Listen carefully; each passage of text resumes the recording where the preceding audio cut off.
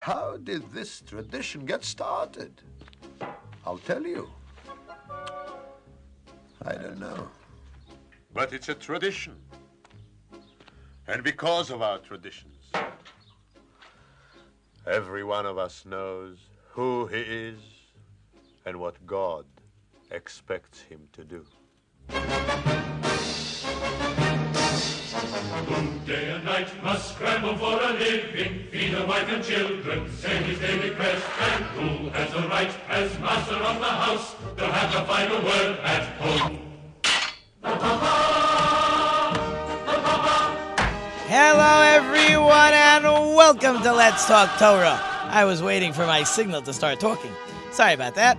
Anyways, welcome to Let's Talk Torah. I am Rabbi Tzvi Jacobson with New Radio Media, and we'll spend the next hour talking Torah, learning stuff, and having fun while we learn. If you'd like to contact the show, you can try to get through to Alyssa at 844-999-9249. That's 844-999-9249. Or you can email us at letstalktorah@gmail.com. No apostrophes. letstalktorah@gmail.com.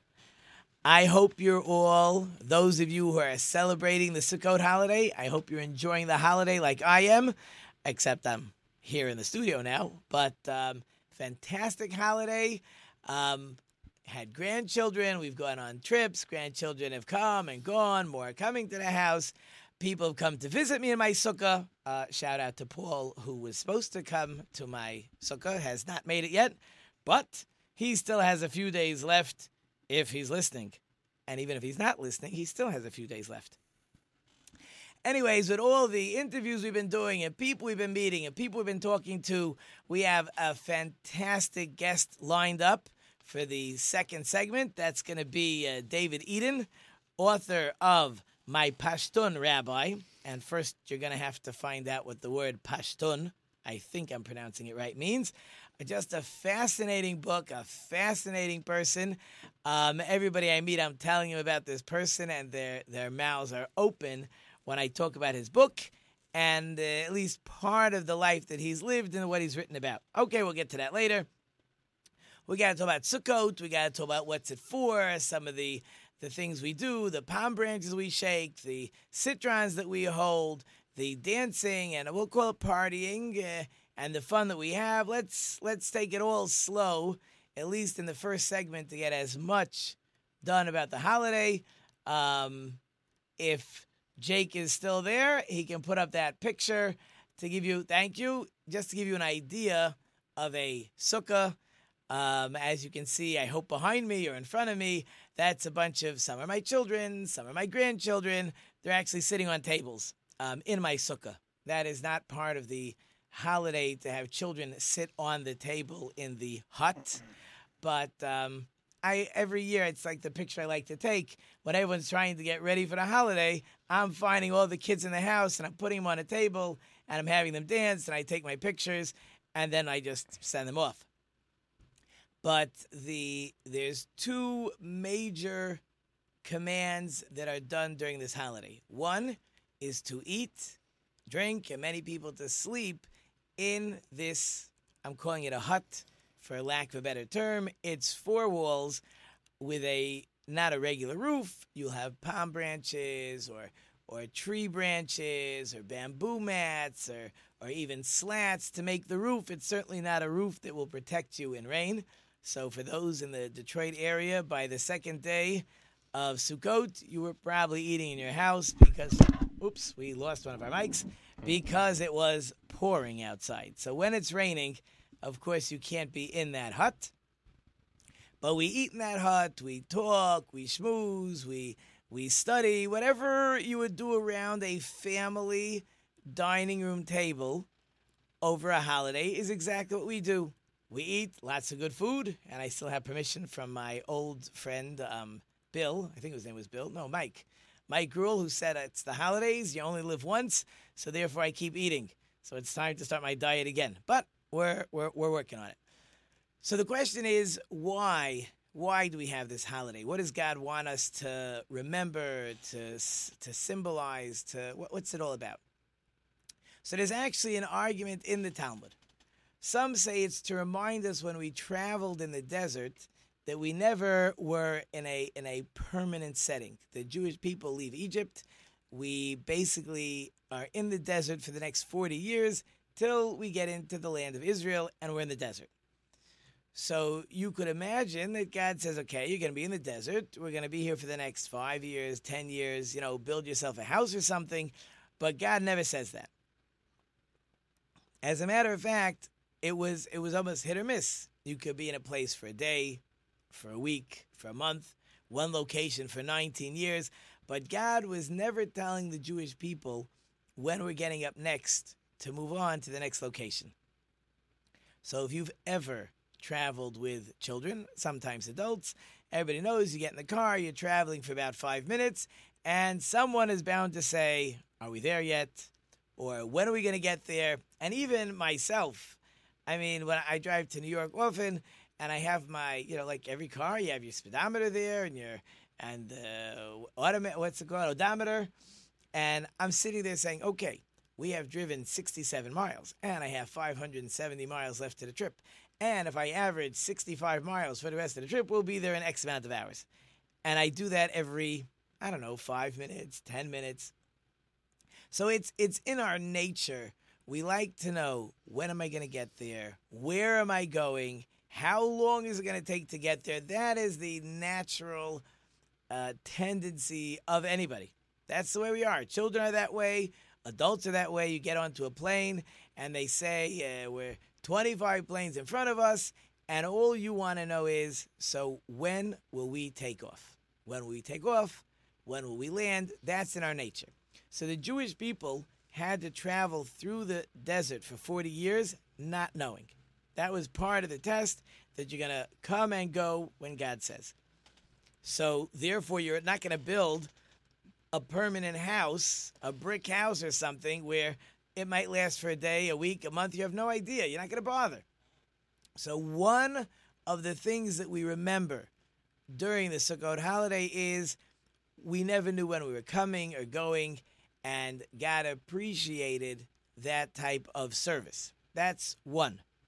As a continuing in that thought, by the way, the whole idea of going into this temporary type of dwelling, this hut that I keep calling it. But again, it could have solid walls, doesn't matter, but certainly not a very good roof, and certainly not so much heating and air conditioning.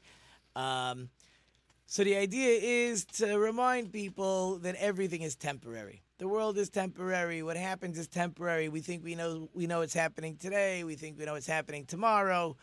Even with RD sitting next to me, he's telling me a story, a tragic story, really won't go into. But again, we think we know all the plans. We make all our future plans, and they come crashing down sometimes. We don't know. Life is temporary. What happens today has no bearing sometimes on the next day and further. And I got a nod and agreement on that one.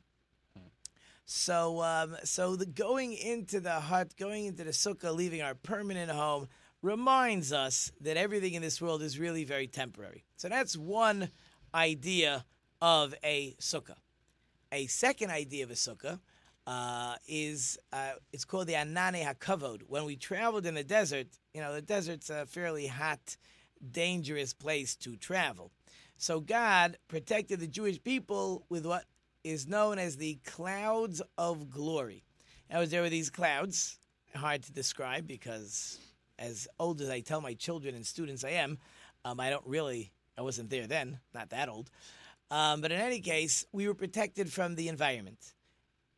It was a perfectly, like some of these stadiums, the temperature was perfect, and the air quality was perfect, and the humidity was perfect. And that is how we traveled in the desert. Animals weren't coming in.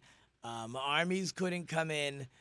For the most part, you wouldn't want to leave. We were in a cocoon. We were very protected.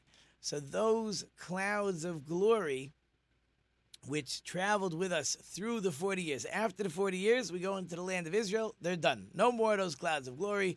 We are now, like anybody else, we're in the land. We'll become farmers. There'll be wars.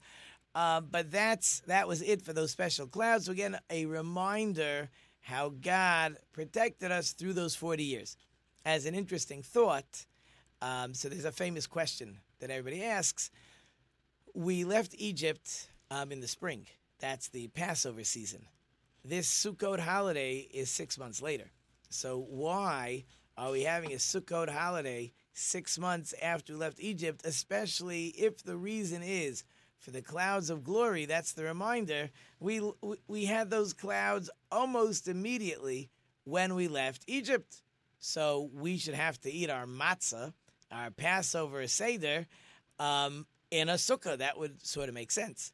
So there was a great rabbi known as the Vilna Gaon, and he explains that it's true when we left Egypt, we got the clouds immediately, but what happened was we sinned fairly quickly afterwards. That was with the golden calf, right? We go out, we travel about 49 days, we get the Torah, 40 days later, 39 days later, we create that golden calf. When we did that, sin God took away the clouds. Then Moses goes back to pray, comes back, goes back again to get the second tablets. We've talked about it in the past. And Moses comes down and tells us about building a tabernacle for God's presence once we collect all the money in the world's greatest fundraising feat of collecting everything needed in 2 days. And then Moses said, stop bringing, which to my knowledge doesn't happen in any fundraiser. Once we were ready to build the tabernacle, sorry about my throat over there. Once we were ready to build the tabernacle, so then the clouds come back. And if you do the math on the days of the calculation, it comes out that is the time of the Sukkot holiday. I think my cough button worked, unless it was heard by another mic. That was pretty good. That was good. I was ready for that one. You know, actually, I don't have to use my voice as much because we're on vacation. So I thought my voice, everything is going good. I'm not leading the prayers right now. But I actually just took my kids. We don't want the children not to study. So we have programs that every morning the children come study for about 45 minutes. And, of course, you reward them and they get chocolate bars or potato chips. So today we took the boys that were involved in this program to a water park. So great water park. It's fun, but it's in one of these rooms that if you want to talk to a friend, you don't even realize you're screaming. So therefore, I made sure to do that right before I came here so that my voice would be as rough or rougher as usual.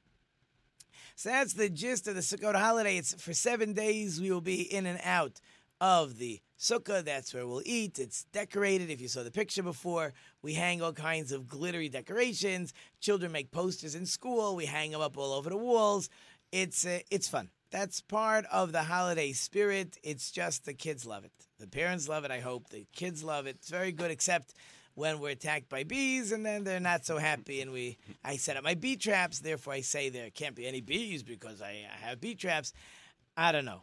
The bee traps, I set them up exactly the way they said. I don't think there's any bees in my bee traps, but they are in my sukkah. I think what happens is it's like the mice I used to catch. In other words, we are creating smart bees. In other words, all the dumb bees go into the trap. So who's left? The smart ones. So there's no one left to catch, and we're creating all these smart bees. Maybe yes, maybe not. I have no idea.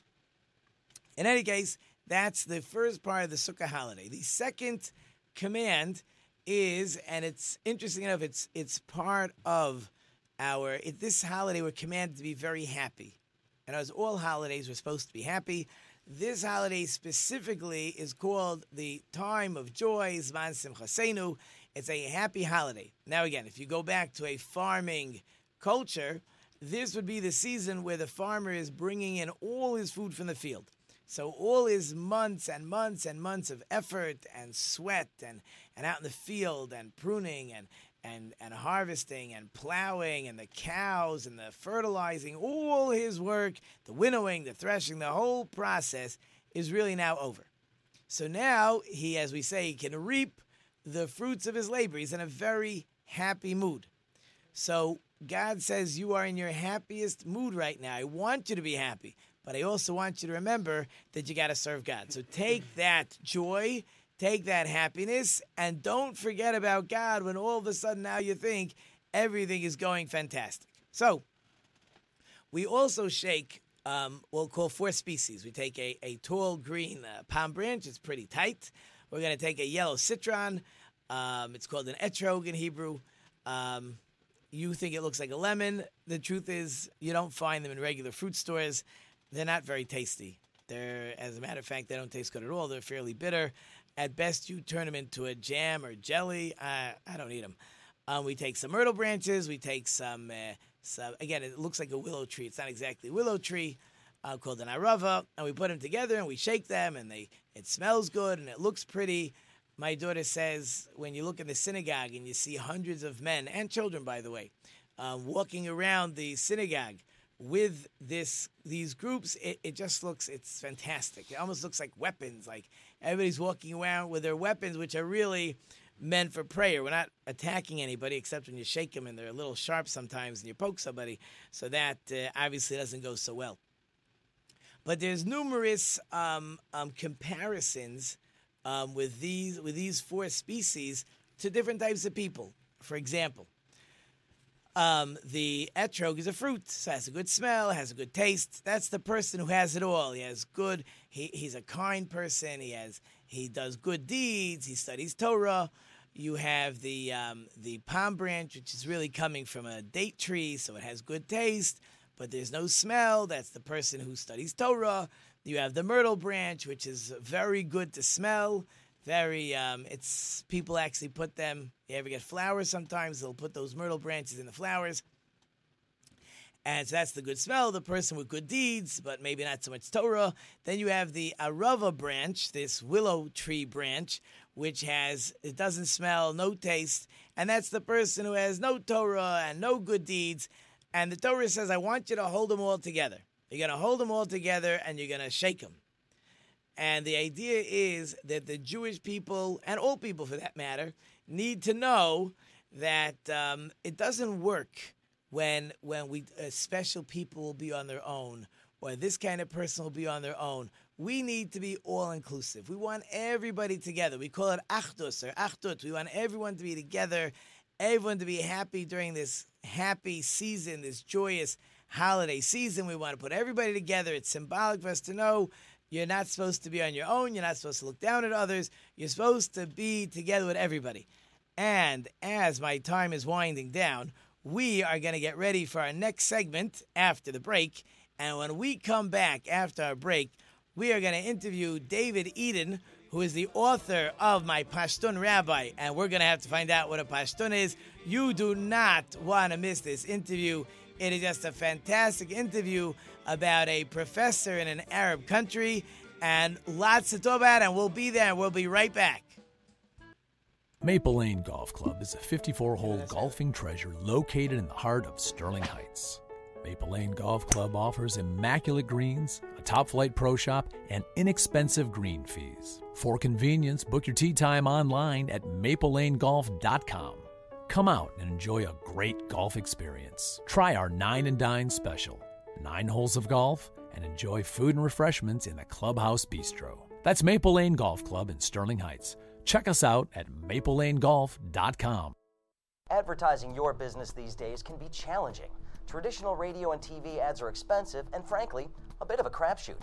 Not to mention, the audience for over-the-air material is shrinking as more and more of us demand to see and hear what we want, when we want. Advertising on new radio media is a solution. With our live streaming programs that are also available on demand, your message is always ready when your customers are ready to watch and listen, all for a fraction of what you'd likely have been paying for other ads. NewRadioMedia.com.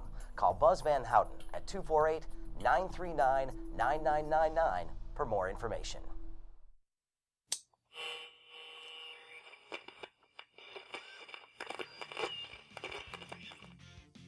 Hey, you guys, it's Raphael of the Teenage Mutant Ninja Turtles. Guess what? The only thing we can get down here in the sewer is Geektainment Weekly on New Radio Media. Turtle Power! Hi, I'm Art, and we're the crew at Tuffy Walled Lake. We've been in Walled Lake for 20 years, and through our knowledgeable staff and customer satisfaction, we've become quite the cornerstone in our community and to our discerning customers statewide. We know how important your vehicle is to you, and we take pride in our impeccable, affordable service, and we're trying to get you back on the road as quickly and safely as we possibly can. Please stop in and see why everybody comes from all over to get their cars serviced at 784 North Pontiac Trail in Walled Lake.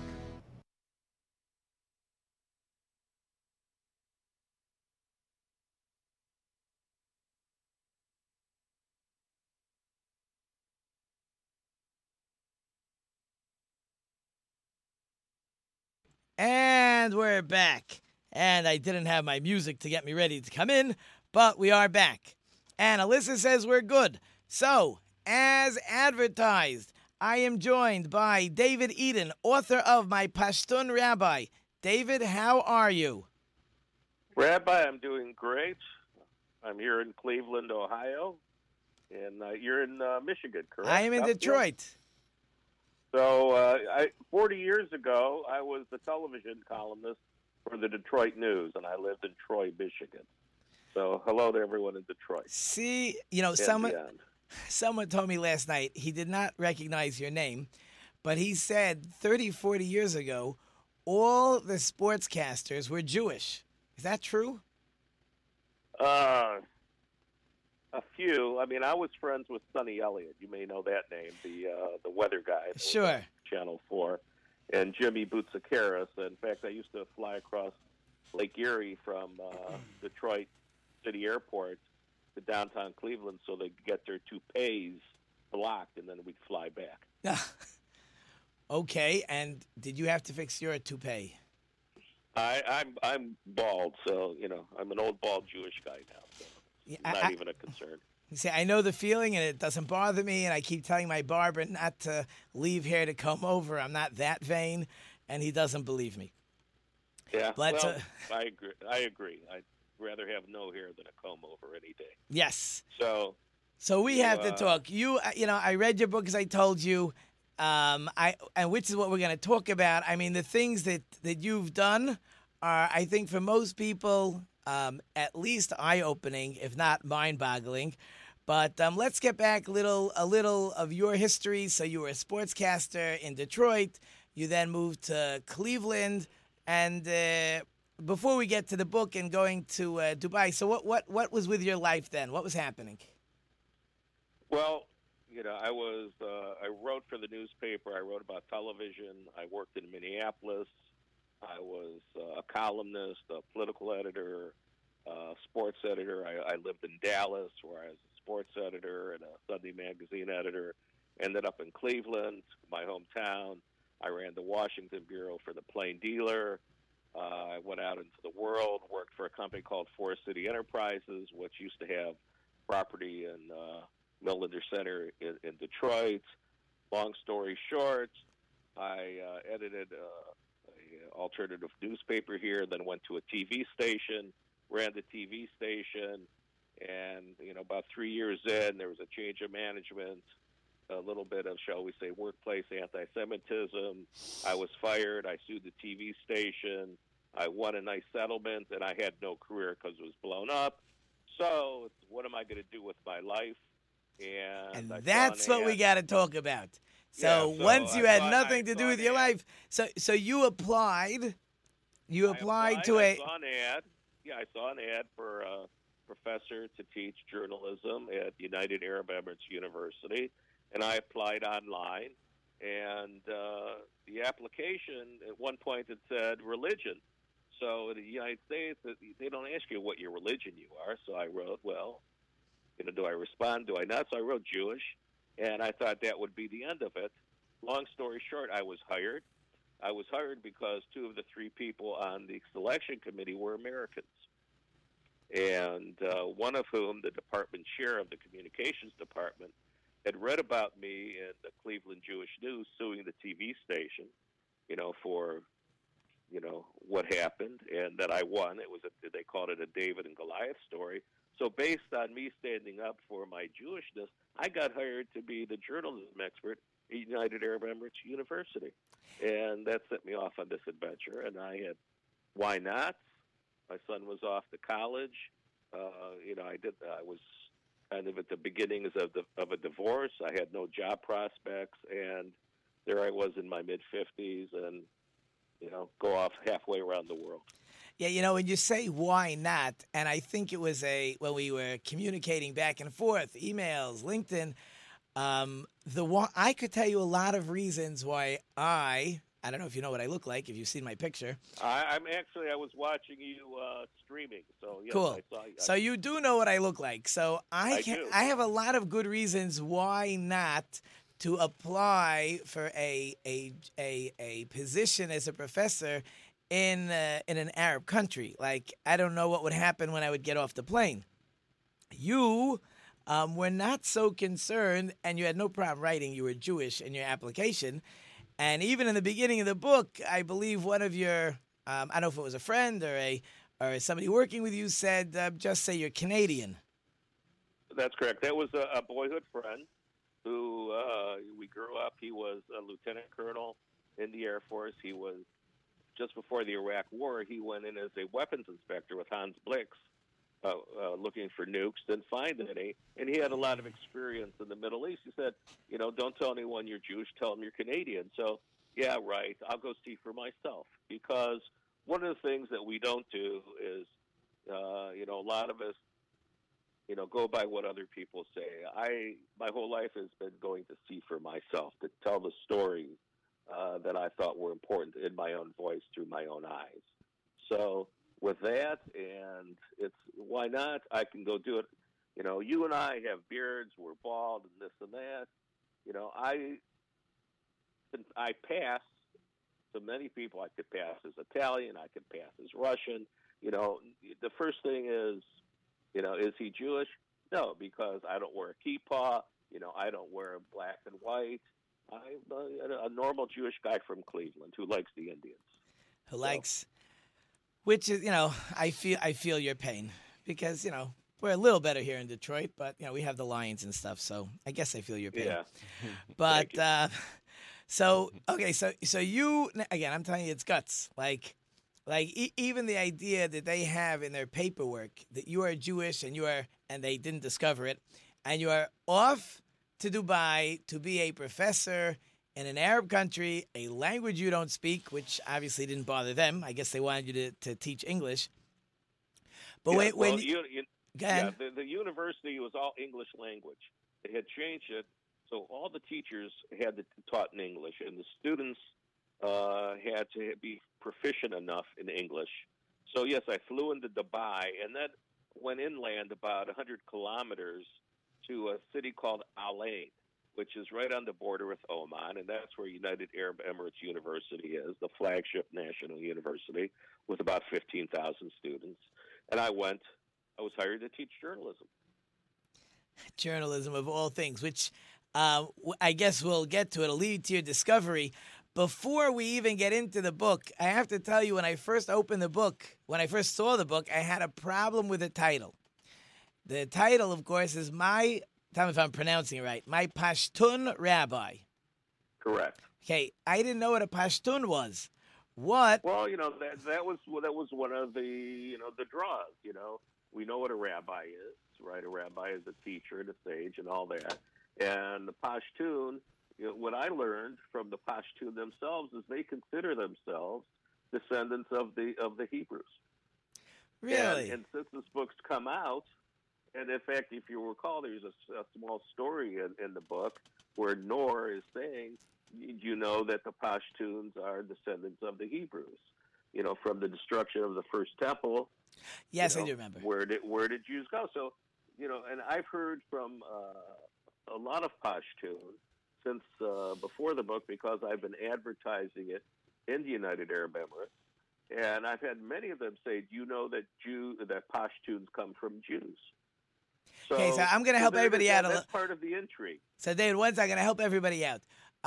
What David means is that that way back right before the destruction of the first temple, the 10 tribes were taken out of Israel and dispersed somewhere. So it has always been, people have always been searching. There were Jews in the time of Columbus who believed the American Indians were from the lost tribes, and the people in Pashtun. Pashtun is an area, or just the name of a tribe. That myself I'm not sure. It's in northern Pakistan into Afghanistan. So the tribal areas of Waziristan, right, and in Pakistan. So the Pashtun tribes live across both borders, and the Pashtun are also, as mentioned in the book, they're considered to be part of the Al Qaeda and this and that, but many aren't, right? So the Pashtun have been under duress from the British government, now from the Pakistani government. So there are about 40, 45 million Pashtun tribesmen. They have different tribes. So the Pashtun that you really deal with in the book is your private taxi driver. He is correct. So he is my principal Pashtun, and through him, over the course of my time there, his friends and tribe mates and relatives would come into my apartment. We'd spend time together. You'll know near the end of the book where, when I'm leaving, they throw a big Pashtun feast for me by the Green Park near Jabal Hafid, the second tallest mountain in the Emirates. So I became well known among the Pashtun or the Dower tribe in the Emirates through Noor, who picked me up on the side of a street one day when the first night of Ramadan, when we couldn't get a taxi, and took me back to the hotel where we were staying, and from that day on, it was with me every day. So as I think people would say, a match made in heaven. So before my music comes on and we get a little bit more into what I want to talk about the book, David, can you hold with us through the break? I'll hold with you as long as you want. Thanks. Fantastic. So we're listening to David Eden, author of My Pashtun Rabbi. We've talked Pashtun, we've talked Arab Emirates. We're going to talk more about his book. Hold through the break, and we'll be right back. Tarno knows doors. We've got garage doors, entry doors, storm doors, custom doors. Tarno knows doors. Plus, the latest LiftMaster garage door openers and the toughest retractable screens on the market, all by the push of a button. Tarno Doors is celebrating its 50th year anniversary and is the recipient of the 2016 Subcontractor of the Year from the Home Builders Association. Tarno knows doors. Tarno knows doors. Hi, I'm Art, and we're the crew at Tuffy Walled Lake. We've been in Walled Lake for 20 years, and through our knowledgeable staff and customer satisfaction, we've become quite the cornerstone in our community and to our discerning customers statewide. We know how important your vehicle is to you, and we take pride in our impeccable, affordable service, and we're trying to get you back on the road as quickly and safely as we possibly can. Please stop in and see why everybody comes from all over to get their cars serviced at 784 North Pontiac Trail in Walled Lake. Maple Lane Golf Club is a 54-hole golfing treasure located in the heart of Sterling Heights. Maple Lane Golf Club offers immaculate greens, a top-flight pro shop, and inexpensive green fees. For convenience, book your tee time online at maplelanegolf.com. Come out and enjoy a great golf experience. Try our 9 and Dine special, 9 holes of golf, and enjoy food and refreshments in a clubhouse bistro. That's Maple Lane Golf Club in Sterling Heights. Check us out at maplelanegolf.com. Hi, I'm Andy. And I'm David. Join us for fun and adventure on our new show, Podquesters, where we fight through imaginary battles and pray to the dice gods for good rolls. Yes, it's an epic sweeping adventure. We try to fulfill our destinies without driving the Dungeon Master crazy. I thought that was the point. Anyways, check us out here on newradiomedia.com Fridays, Podquesters. See you there.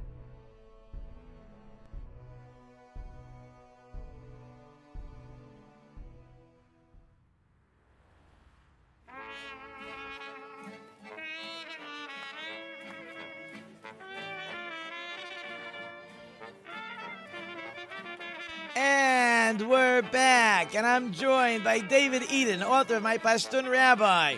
And we're talking about what it's like to be, or we're going to talk about what it's like to be Jewish in an Arab country, certainly the way David did it, which is really fascinating. David, are you still there? Rabbi. Great. Okay, so we talked just your rabbi, we'll talk about your taxi driver. We'll see what we get into. So you're going to be teaching journalism. And now, I don't remember the exact years you were there, but you were there when there were certainly many Palestinian-Israeli issues going on at the time. I don't want to say skirmish, but at which time, which conflict were you in Dubai or in the United Arab Emirates during? So, that everyone, I arrived in August 2000. A couple for a huge stock market crash country. And I arrived. David, 1 second. Could you just start the conversation again? Something where it's a little bit not so clear. I apologize. Okay. Just start it again. That's fine. So I arrived in August 2008, before the stock market crash, when Lee Brothers was out of business and stock market fell worldwide, and we started the Great. So time tumultuous, and in the year 2000, when I was there, it was a Gaza war. So that was the first of three that took. And during the time, for semester that I was teaching all females, because you either taught all males or you males. Classes were not mixed. David, I'm going to cut you off one more time. I don't know why you're like in and out. I do apologize, but I myself. What? I think it's a bad cell connection. We got a bit, it maybe moved because at the beginning we had a good connection. The first. How's this? Is this better? I think that's better. Okay, so you're teaching all girl. Well, in the book, you're mostly discussing your girls' class. So you have to discuss the conflict. All girls, right? Right. That's right. And so, November 2018 was the Gaza War. This takes place at a time when I'm teaching all girls, and I am teaching 3 different classes. And I was hired as a journalism expert, really given journalism courses to teach because of, it's called WASTA, an influence. There was an order, and there was a professor who wanted to give it basically in classes. And, class computer reporting, which in the U.S. is, high technical reporting class. There, I learned that computer system reporting because of each young women how to use computers and type of computers to write news stories. So that's a little bit of right. So all right. So you have to teach them. I'm just going to help people if it's a little bit not so clear. So there was in the book you discussed there were computer issues that the girls barely had computers, but I really want to hit on the point. What were the girls' reactions? I guess defending the Palestinians, and what were you doing defending the Israelis, or maybe just trying to keep an open eye on both sides of the picture? And okay, let's start with that, and then we'll move on to the next part. Sure. Well, the first thing was I did not discuss Israeli-Palestinian politics in my class. I did not let my students know that I was Jewish in my classes.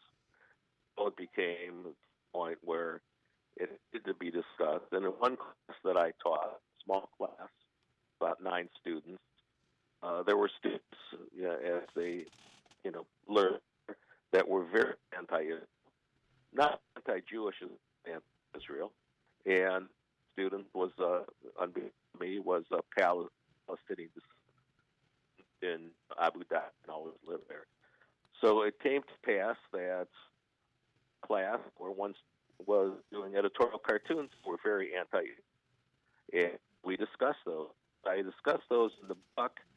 The Palestinian student tried to, root out, who are you? Where's your family from? Well, my family's from Russia. So without saying it, decided I was Jew, right? Type of thing. So we did not. It came up as a matter of a teaching thing. It was not something we discussed, but it was something that was always in the background. Now, in terms of Emiratis and their views of Palestinians, I found very little sympathy for the plight of Palestinians among Emiratis themselves when I talked with them outside of class. And I'm not saying students, I'm saying, the Palestinians were seen as a nuisance and were not, well received in broader society. Interesting. So there's students that are starting to discover that you are Jewish. Did any of them come to you at some point straight out and say, I don't know how you refer to a professor, doctor, however they called you, teacher? Doctor. Right. Did they say straight out, are you Jewish? The girls never, we call it the girls, they never did. But at the end of my first semester with Salah, my Palestinian student, we had a back and forth in email, and in that, I just being Jewish, she figured out I was Jewish, and there's, as you remember, a very poignant part of the book where, she's writing at the end of the course, and she's sharing her diary of what happened during the beginning of the Gaza War when she figured out I was Jewish, and known I was Jewish before the class started, she would have taken the class. She took the class, and she was glad she did because she got to see another perspective, and we came to understanding about it. So changed a few minds. Right, which is what life is all about. In other words, right, they've never met a Jew before. None of these people had ever met a Jew before. So what media characterization and things that they had heard before. So if you're going to meet a Jew, I think I'm an okay one to meet. I think so. I hope so. So, but well, not. I thought so. So, but once this girl now knows you're Jewish, did you think it was all over? She's going to spread the word. People are going to find out you're Jewish, and if you're lucky, you'll get a ticket for the next flight out. What happened? She said she wouldn't tell anyone, and I told her I didn't care because as the second semester went on, I let it. We'll find out the people that were in my life. So it was. The book, as you know, is not just my teaching at the university. It's about my relationships with Nor, my Pashtun rabbi. It's about my relationships with a very prominent Emirati family, and how different people learned how I was Jewish. Because most people assumed I was Christian. Because what kind of Jew would be crazy enough to go to the Emirates and teach? Right, which was my question. Yeah, yes, I'm one that's crazy enough, but. What I learned was that if you let people know you as a human being first, the label of a religion or a label of an ethnic group or whatever else, maybe they'll accept you as a human being. And that's what I found. We found commonality. In the second semester in my boys class, about halfway through, one of the students asked me at the end of the class, are you a Jew? And I wrote, on the board. I wrote in the next class. That was the whole class. I'm Jewish. Does anyone have a problem? And we talked about it. And I will tell you that I was the first. Once again, I was the first Jew that these 36 males had ever met, and they were from the Emirates, and they were from Oman, and they were from Jordan, and they were from Syria, and Uganda, and had a closer bond because we could talk back and forth, and we argued. Whatever, and dealt with stereotypes. So it became, that was a good thing. And as you were in a very, you were in like the perfect situation where first they got to respect you, and then they found out, oh, by the way, he's Jewish. Because if you would have, walked in with a sign, I'm Jewish on the first day, I don't think you would have gotten the reaction that you were able to get. Well, absolutely, and one of the funny anecdotes is, talking about, Superman, and they're all like Superman. Well, as I later told him, well, he was born in my hometown of Cleveland, Ohio. He was created by two Jewish guys. Well, Batman. Well, blah blah. What about? Well, Batman was Jewish. Well, what about Spider-Man? Well, yeah, Jewish guys. So those types of things helped out. And also, let me back. There was one chapter called "The Big Lie," what I'm getting a lot of buzz about, where I actually talk about, are all Muslims terrorists? And I ask the students that and get their reaction. You go through that, and then my next thing is, are all Jews evil? And the buzz and the reaction to that. And so, you're able to I was able to, because of the way I do things, things on the table, and so I could see for myself the human reaction based on what? Based on meeting people or knowing people. It's based on what you see or hear in the media.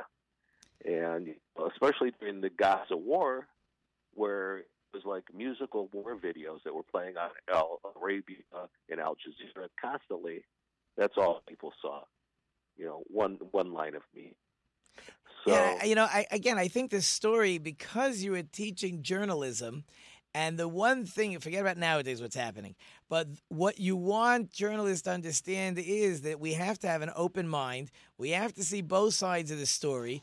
If we come in with all our preconceived notions, we're not going to be able to be honest at all.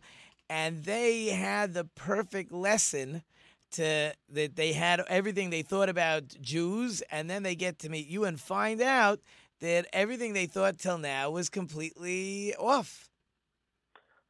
Yes, and the same thing goes for Jews that should have experiences with Muslims and Arabs around the world too. But we don't have that interaction because that's not how things are done anymore, because we've lost the human touch. And here I was able to do it not only as a professor, I was able to do it as a friend with people in the community that I'm still close with. I'm still in touch with Noor, my other people in the book, the other main characters, Tony and others. Spent a couple weeks with them last year about this time, almost a month. So it's all about relationships. And, I think, as you know, Rabbi, that I also, years ago, I went to Washington and became the number 2 executive at Hillel International. And so I got to take my experience of, teaching the Arab world to the largest Jewish campus organization in the world, too. And talk about how we have to understand each other. Jews have to understand Jews, and Jews also understand Muslims and Arabs, and we're all different. And I think most want the same thing, which is live in peace and security. And I think, and again, as we've talked, the book by David Eden, My Pashtun Rabbi, and hopefully I gave you a little bit of a feeling. I got David to bring out some of the things, his relationships that he was able to build. Again, it's sad that he could only build the relationships because they didn't know he was Jewish. I myself wonder if you think you would have been successful building relationships if they would have known you were Jewish. Certainly a fascinating book. David, I am up against my break. And there's so many other fascinating things about your life. I would love to continue, but my time is just about up as my music is about to come on. I thank you for coming on. I hope you had a great Rosh Hashanah, a great Sukkot. I hope the Sukkot holiday is treating you well. And thank you again for joining us. Thank you very much, Rabbi. Hey, David, be well. When we come back from the break, we will not be joined by Rabbi Yonason Goldson this week, but I have an amazing story my son told me the other day. We'll be right back. Maple Lane Golf Club is a 54-hole golfing treasure located in the heart of Sterling Heights. Maple Lane Golf Club offers immaculate greens, a top-flight pro shop, and inexpensive green fees. For convenience, book your tee time online at maplelanegolf.com. Come out and enjoy a great golf experience. Try our 9 and Dine special, 9 holes of golf, and enjoy food and refreshments in the Clubhouse Bistro. That's Maple Lane Golf Club in Sterling Heights. Check us out at maplelanegolf.com. At Murray's Part City, we're known for offering customer service you won't get in any chain store or online. But don't take it from me, just listen to what our customers have to say. The employees at Murray's are knowledgeable, courteous. They make you feel like you're at home.